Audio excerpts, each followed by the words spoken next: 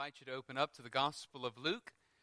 Luke chapter 2, verses 1 through 7, probably a familiar text that maybe you've even read in the last couple of days as a family. But I want us to spend our time this morning in Luke chapter 2, verses 1 through 7. And the title of the message is Jesus Christ Incarnate. This is really the hope and the reason that we celebrate Christmas, right? And as we've just finished celebrating this week, we come this morning to worship the Lord by exalting Him and reading His Word, celebrating the birth of Christ. Would you pray with me as we prepare to read God's Word? Father, we exalt You. We lift You high.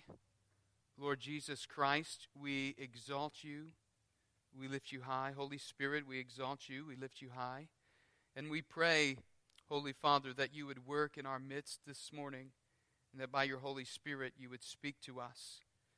Lord Jesus, we desire to exalt You this morning as we look at Your Word and see the wonderful and profound mystery that has been made known to us in You stepping out of heaven and becoming like man, taking upon flesh.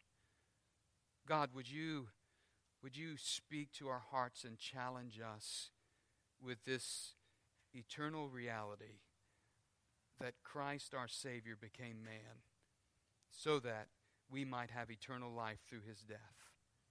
Lord, we ask that You would open our minds to understand Your Word and our hearts to love Your Word and our eyes to see the truth of Your Word. And I pray, Father, that the words of my mouth and the meditations of my heart would be pleasing in Your sight, O Lord, my rock and my redeemer. For it's in Christ's name we pray. Amen. In his book, Knowing God, J.I. Packer writes of the Incarnation. The Almighty appeared on earth as a helpless human baby, needing to be fed and changed and taught to talk like any other child. The more you think about it, the more staggering it gets. Nothing in fiction is so fantastic as this truth of the Incarnation. Well, that was a pretty amazing statement by J.I. Packer. Luke chapters 1 and 2 have been the source of our Advent study this year. But Luke 1 and 2 is only part of the narrative. As Advent culminates with Christ's arrival, it's important to remember that Luke, in the Luke-Acts narrative, is weaving together a tapestry of God's redemptive history through Christ's incarnation. We have to read the rest of the Luke-Acts narrative to get the big picture of all that Christ has done and all that He's continued to do through the Holy Spirit by establishing the church.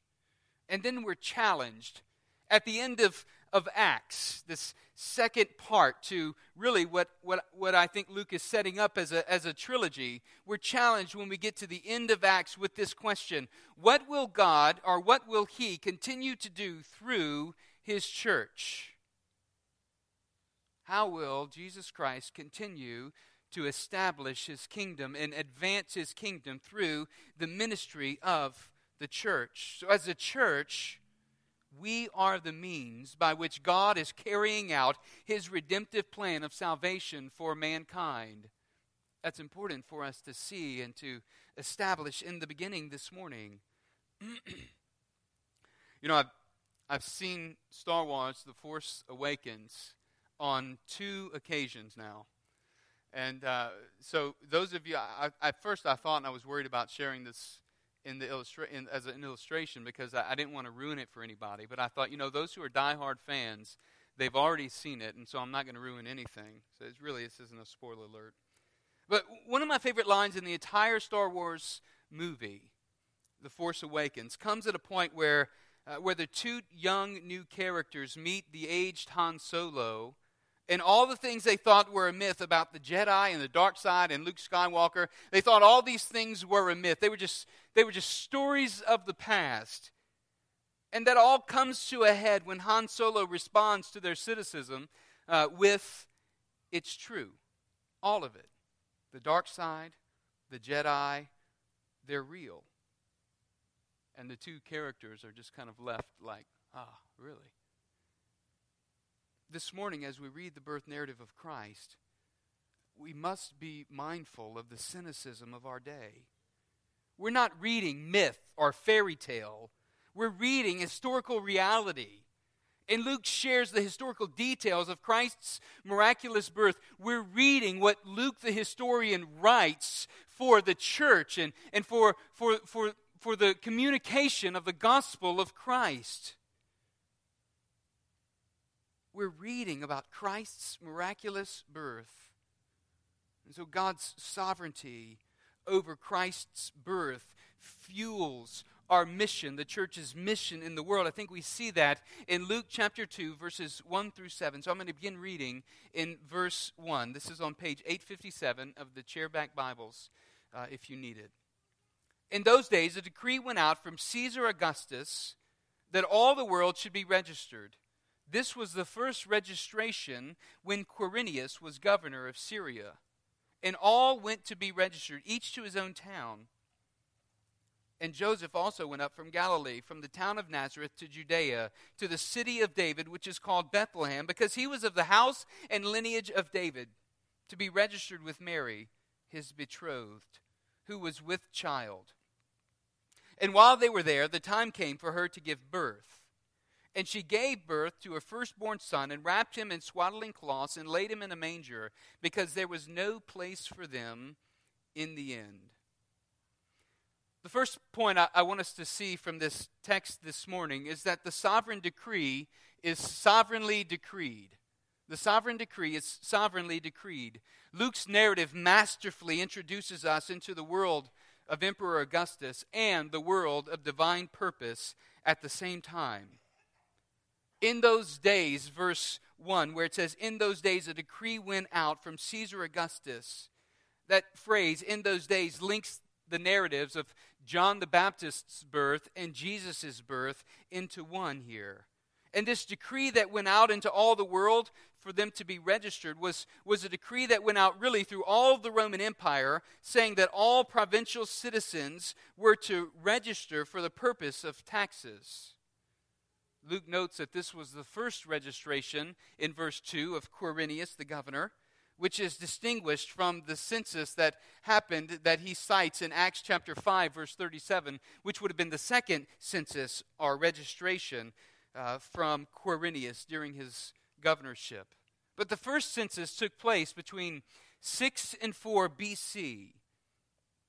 There's a lot of scholarly debate and dispute, controversy surrounding the census and its identity with Quirinius, the governor.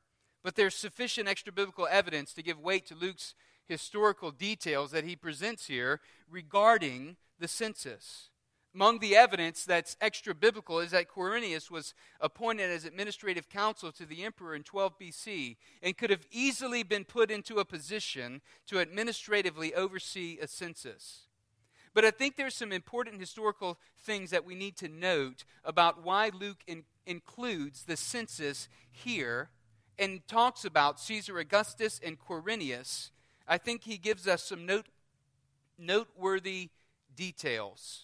The first of which is Luke provides a contrast between the birth narratives of John the Baptist and the birth narrative of Jesus. In Luke chapter 1, verse 5, Luke points out, in the days of Herod, king of Judea, and he highlights the priest Zechariah and how John the Baptist would come through Elizabeth and Zechariah's offspring. John the Baptist's birth is located in the region of Judea under King Herod's rule. But John's ministry is viewed as a ministry to Israel. And Jesus' birth is set in the context of Caesar Augustus and Quirinius. And Caesar Augustus' rule is seen in verse 1 and verse 3, where Caesar Augustus sent out a decree that all the world should be registered. In verse 3, and all went to be registered. While John will call Israel to repentance, I think what Luke is showing us that Jesus is the one who's going to call all of the world to repentance. Second noteworthy detail regards the issue of power and status. Augustus and Quirinius are both portrayed with sovereign power in the birth narrative of Christ, whereas Herod is not portrayed with sovereign power. And the rest of the world, Joseph and Mary included, are portrayed as subservient to Augustus and to Quirinius. There are a couple of things just to note about Caesar Augustus as we understand the historical and the political layout of verses 1 through 7. Caesar Augustus was born as a man named Gaius Octavian. He was the grandnephew of Julius Caesar, but he became heir to the throne of Julius Caesar when Julius Caesar was assassinated. And by 27 BC, he had reunited the once divided Rome and brought the appearance of peace to the Roman Empire. Augustus viewed himself, though, as a god. He certainly viewed himself as having divine characteristics. He boasted that he had found Rome built in brick, but that he left it built in marble. Augustus viewed himself as possessing these divine characteristics. There was one inscription from Halicarnassus that's now preserved in the British Museum of Natural History, which celebrates his reign, saying, "Augustus is the father of his divine homeland Rome, inherited from his father Zeus and the savior of the common folk. His foresight not only fulfilled the entreaties of all people, but surpassed them, making peace for land and sea, while cities bloom with order, harmony, and good seasons. There are fond hopes for the future of goodwill during the present, which fills all men, so that they ought to bear pleasing sacrifices and hymns." Here's the inscription. Here are the thoughts that Caesar Augustus has of himself, and the view that he has, as well as others in the kingdom of Rome. This is the view they have of Caesar Augustus. And this is the political and historical context in which Jesus was born. But it's not coincidental that the Prince of Peace, as Isaiah 9:6 would call Jesus, would enter humanity during the reign of the emperor known as the Emperor of Peace. And I think the contrast couldn't be greater. A Marian inscription also of Caesar Augustus read, "Divine Augustus Caesar, son of a god, imperator of Rome, imperator of land and sea, the benefactor and savior of the whole world." Another inscription dated to 9 BC, discovered at Priene, hails Augustus as a god whose birthday signaled the beginning of good news for the world. Luke sets the angel's annunciation of Christ's birth as the true Savior and sovereign King in contrast with the world's sovereign king. Jesus is the one who truly brings good news for all the world in spite of the inscriptions that are made on Caesar Augustus's behalf. In fact, these are the words that come off the lips of the angel in Luke chapter 2, verses 10 and 11, just a few verses ahead. "And the angel said to them, 'Fear not, for behold, I bring you good news of great joy that will be for all the people. For unto you is born this day in the city of David a Savior, who is Christ the Lord.'" Luke paints Augustus as the unknowing agent of God. He exerts his sovereign authority over all the world, yet his sovereign worldly decree is subservient, actually, to God's cosmic sovereign decree. As we look at the text, we can see with perfect hindsight that God sovereignly orchestrates the events of history to accomplish his divine plan. Joseph and Mary's journey from Nazareth to Bethlehem was no accident. It fit with God's perfect plan. You see, God demonstrates his absolute authority over Christ's birth, even by working within the cultural mandates of rulers to accomplish redemptive history. And I want you to know something. God still does this today.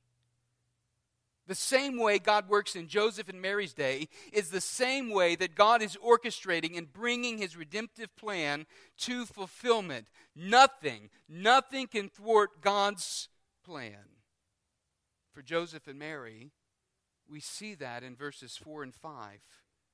We see that civil obedience leads to messianic fulfillment for Joseph and Mary, and consequently for the rest of humanity. Luke, as a historian, inserts another important detail in the narrative here in verses 4 and 5. And Joseph also went up from Galilee, from the town of Nazareth to Judea, to the city of David, which is called Bethlehem, because he was of the house and lineage of David. The requirement of the census that causes Joseph to report to Bethlehem is actually according to God's plan. It's been forecasted, prophesied in Scripture long ahead of time. In Micah chapter 5, verse 2, the prophet Micah writes, "But you, O Bethlehem, Ephrathah, who are too little to be among the clans of Judah, from you shall come forth for me one who is to be ruler in Israel, whose coming forth is from of old, from ancient days." You see, Joseph was of the house and lineage of David, and Bethlehem was the city of King David's birth. 1 Samuel chapter 16 and 1 Samuel chapter 17, verses 12 through 16, and verse 58 of 1 Samuel chapter 17 detail of David's being raised in Bethlehem. But because Mary was with child and betrothed to Joseph, she travels with him. We see this in verse 5. Mary goes with him to be registered, his betrothed, who is with child. The word betrothal is significant. The reason it's significant is because it guards the integrity of the Immaculate Conception and the virgin birth. This means their marriage hadn't been consummated yet. This is the miracle of Christ's incarnation, that Mary conceived without the mediation of a human father. His birth, Jesus' birth, was the result of God's supernatural overshadowing of Mary by the power of the Holy Spirit, as Luke chapter 1, verses 26 through 38 records for us. This is the historical reality that Luke records for us, as well as that which was attested to by the apostles. This is what prophecy and God's redemptive plan has been pointing and working toward. And this means that inside of Mary's womb, both humanity and divinity were uniquely united as at no other time in human history. And this is a profound mystery of our salvation. And this mystery has been made known to us in the person and the work of Jesus Christ. There was a village that had a statue that was so immense that no one could see exactly what it represented. So someone finally miniaturized the statue so everyone could see the person that it honored. The church father Origen said, that's exactly what God did in his Son. Paul tells us Christ is the visible image of the invisible God in Colossians 1. And in Christ we have God in a comprehensible way. In Christ we have God's own personal and definitive visit to our planet. God's redemptive plan, you see, involves his interaction with humanity. It even involves his provision to work within the authority of government. I want you to know this isn't a moot point for Christians. Christians who live in civil obedience to the government will demonstrate the gospel to our neighbors, will demonstrate the gospel to our co-workers. This is according to God's will for our lives. This is why Mary and Joseph take off and they go and travel to Bethlehem.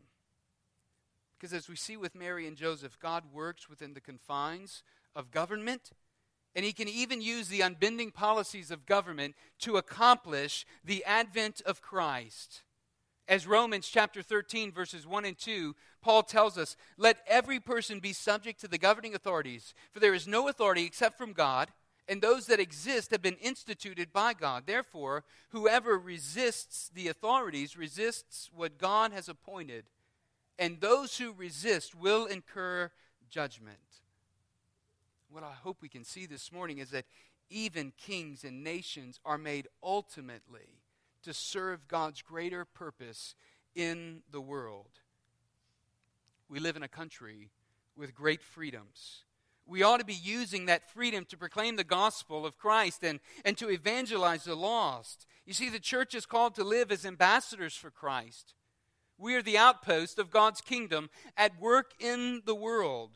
We too should strive to advance the gospel through civil obedience, just as we see Mary and Joseph exemplifying for us obedience and following with civil obedience to what the government is demanding of them. We too, church, are to live in such a way that we are respecting the government under which we live and the authority under which we live, yet at the same time living faithfully for the gospel of Christ and using the freedoms that we have in order to advance that gospel and the gospel call, to advance the message and the hope of the gospel. This happens as we advocate for people like Fatty, as you know, is in prison, and we think wrongfully and unjustly in prison. But this happens in so many ways and so many opportunities we're given. We are given so many opportunities, yet I think oftentimes we fail to recognize what God is calling us to do in the midst of the opportunities that He gives us and provides us.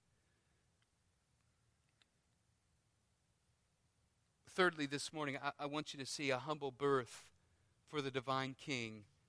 Luke is showing us that our divine King was born in a humble way. God's entrance into the world wasn't as many expected. In fact, if we were writing the narrative and coming up with the storyline, this isn't at all how we would make things go down. This isn't at all how we would write the story. God doesn't operate in accordance, though, with our expectations. And an in-depth study of Christ's birth narrative will challenge our preconceived notions of Christ's birth. From the date to what the place might have looked like, to how the scene even unfolded in that night as Jesus was born. Verse 6 says, "And while they were there, the time came for her to give birth." Even this phrase, "and while they were there," indicates something that I think we oftentimes overlook.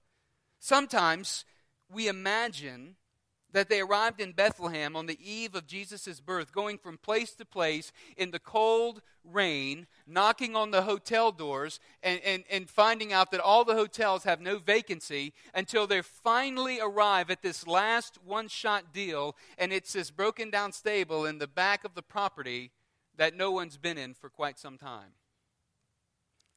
Maybe that's a little bit of an exaggeration, but I don't think that there wasn't some villainous innkeeper that turned Joseph and Mary away with a scowling look on his face. In fact, the word that's used here for inn isn't the word for commercial inn at all. In fact, a different word is used for that. Luke chapter 10, verse 34, the parable of the Good Samaritan, Luke describes what that commercial inn would look like. It's a different word. He uses the word for commercial inn in the parable of the Good Samaritan. The room that they found was probably an adjoining room that connected to a house where animals were kept. Maybe it had kind of a half wall where the animals could actually look in the house. They had most likely been in Bethlehem for some time prior to Mary's delivery. And when the time came for her to give birth, they had to find a place that wasn't so crowded. And as much as we think we know, we actually probably don't know what the room or the stable that Jesus was born in looked like. We can guess. But regardless, describing what the birthplace looked like wasn't really Luke's intention at all. Luke's point is to contrast the lowly entrance of Messiah in the town of David with the idea of a birth fit for a king. Jesus, the true king of the lineage of David, was born into primitive and humble circumstances. He tells us a detail in verse 7. She laid him in a manger. That's a feed trough. How fitting for the Christ child to be laid, the king of creation, to be laid in a feed trough. We read in verse 7 that Mary gave birth to her firstborn son. As the firstborn son, Jesus would possess the birthright and through the lineage of his father Joseph to David's throne, he would be the rightful heir to the throne of David. This is why it was significant that he would be born in the lineage of David. This is the fulfillment of Old Testament prophecy concerning a king that would rise up in David's place and would rule eternally. And also the firstborn son was to be called holy to the Lord. This too was fitting for the Christ child. Verse 23 of chapter 2 in Luke says, "As it is written in the law of the Lord, every male who first opens the womb shall be called holy to the Lord." Mary would go and would devote the Christ child to the temple, to the Lord. And then she wrapped him in swaddling clothes or cloths and laid him in a manger. This too is a fulfillment of the angel's announcement to the shepherds in chapter 2, verse 12, where the angels tell the shepherds, "And this will be a sign for you. You will find the baby wrapped in swaddling cloths and lying in a manger." Jesus, our Messiah, the Son of God, entered humanity in the most humble way, with the most humble beginnings. In fact, we know about Joseph and Mary that they offered the most menial offering acceptable in the temple worship when they went to bring baby Jesus, right? What did they bring? A pair of turtle doves or pigeons. They brought 2 doves. And as I thought and chewed upon this passage and seeking to apply it in my own life, the things we often find ourselves striving after in this life are not at all what's significant. What we learn from Mary and Joseph is that God looks at the heart. What a tremendous responsibility Mary and Joseph were entrusted with. They weren't just parents. They were parents of our Lord and Savior. I would challenge us as parents, don't underestimate your responsibility. Whether or not we have the means to provide for our children with all the many material things that we see out here today, it's not significant. But whether or not we demonstrate a faithfulness to God and a love for God is what's most significant in this life. Don't miss the eternal gift that Christ's birth made a reality. While you've given your children life, only Christ can give our children eternal life. So we must teach them and demonstrate for them all that we can in every way that we can, directing them towards God's ways, so that God will do what only God can do in saving their souls. I think the humble means of Christ's incarnation demonstrates the importance of lowliness in the kingdom of heaven. Paul writes in Philippians chapter 2, verse 5 of Christ, he says to the church, "Have this mind among yourselves, which is yours in Christ Jesus, who though he was in the form of God, did not account equality with God a thing to be grasped, but emptied himself by taking the form of a servant, being born in the likeness of men, and being found in human form." Listen, he humbled himself by becoming obedient to the point of death, even death on a cross. Similarly, as God the Son came through the incarnation, I want you to understand that he calls us to be incarnational in the lives of people in the world around us. Dietrich Bonhoeffer said, "The incarnation is the ultimate reason why the service of God cannot be divorced from the service of man." In Bugari, Uganda, one of our mission teams visited an unreached people group named the Kirimajong. The Kirimajong are a tribe known as cattle herders. But in Bugari town, they were scavengers. They would send their children out into the dumps to search for food and other items that people throw away, things that they could use. And until 5 years ago, Bugari Baptist Church was unable to reach the Kirimajong people. The Karamojong tribe were a violent tribe. They didn't want to have anything to do or any contact with the locals of Bugeri. Bugeri Baptist Church had ministered to a few children through their school, but they had had no success in reaching the tribe of the Karamojong. So one afternoon, Pastor George decided to take our group to share the gospel with the Karamojong.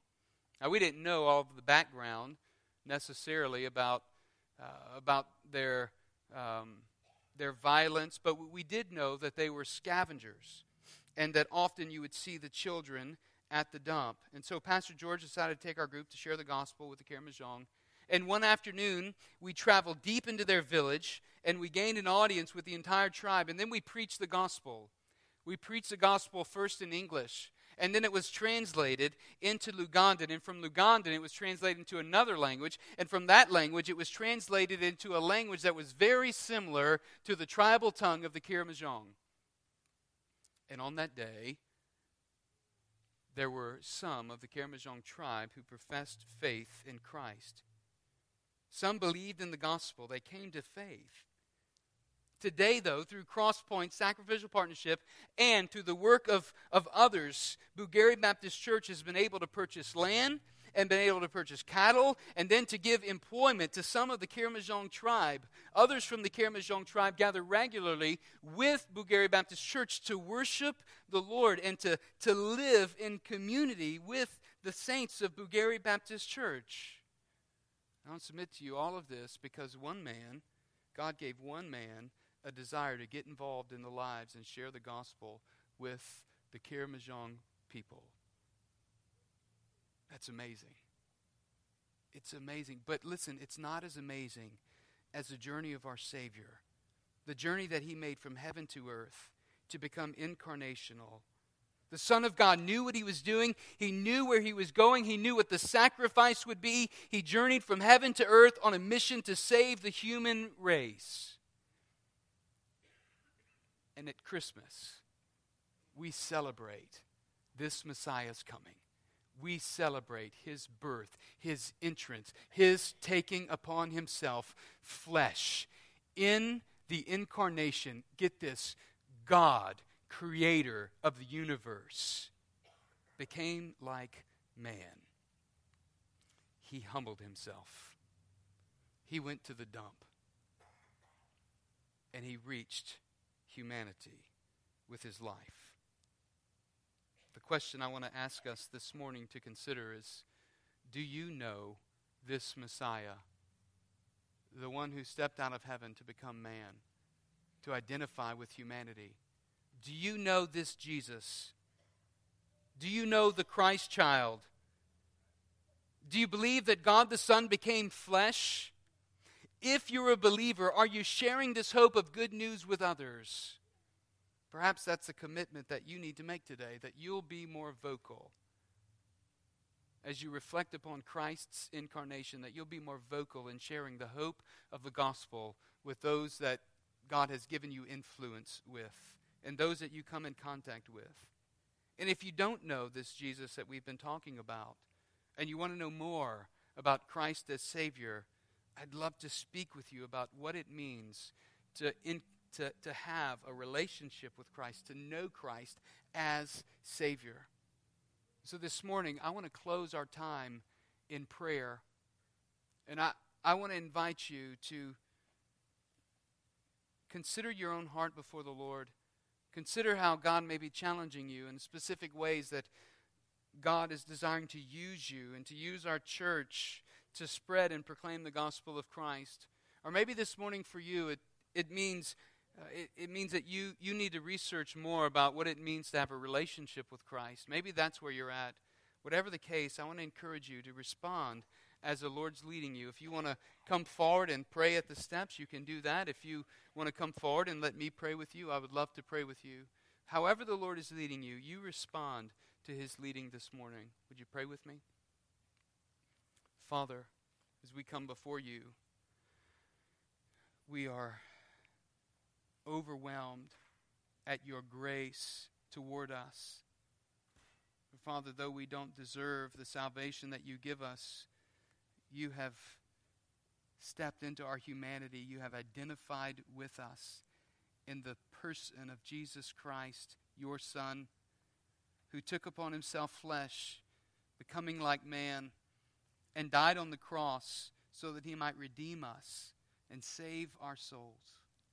So, Father, this morning we rejoice at the hope of our salvation. We rejoice at the truth of Christ's incarnation. And God, we rejoice that you have made a way for us to experience life eternal and joy and peace as no other can provide. So this morning, Lord, would you strengthen us to respond to your hand at work in our lives and to walk by faith following after you. It's in Christ's name we pray. Amen.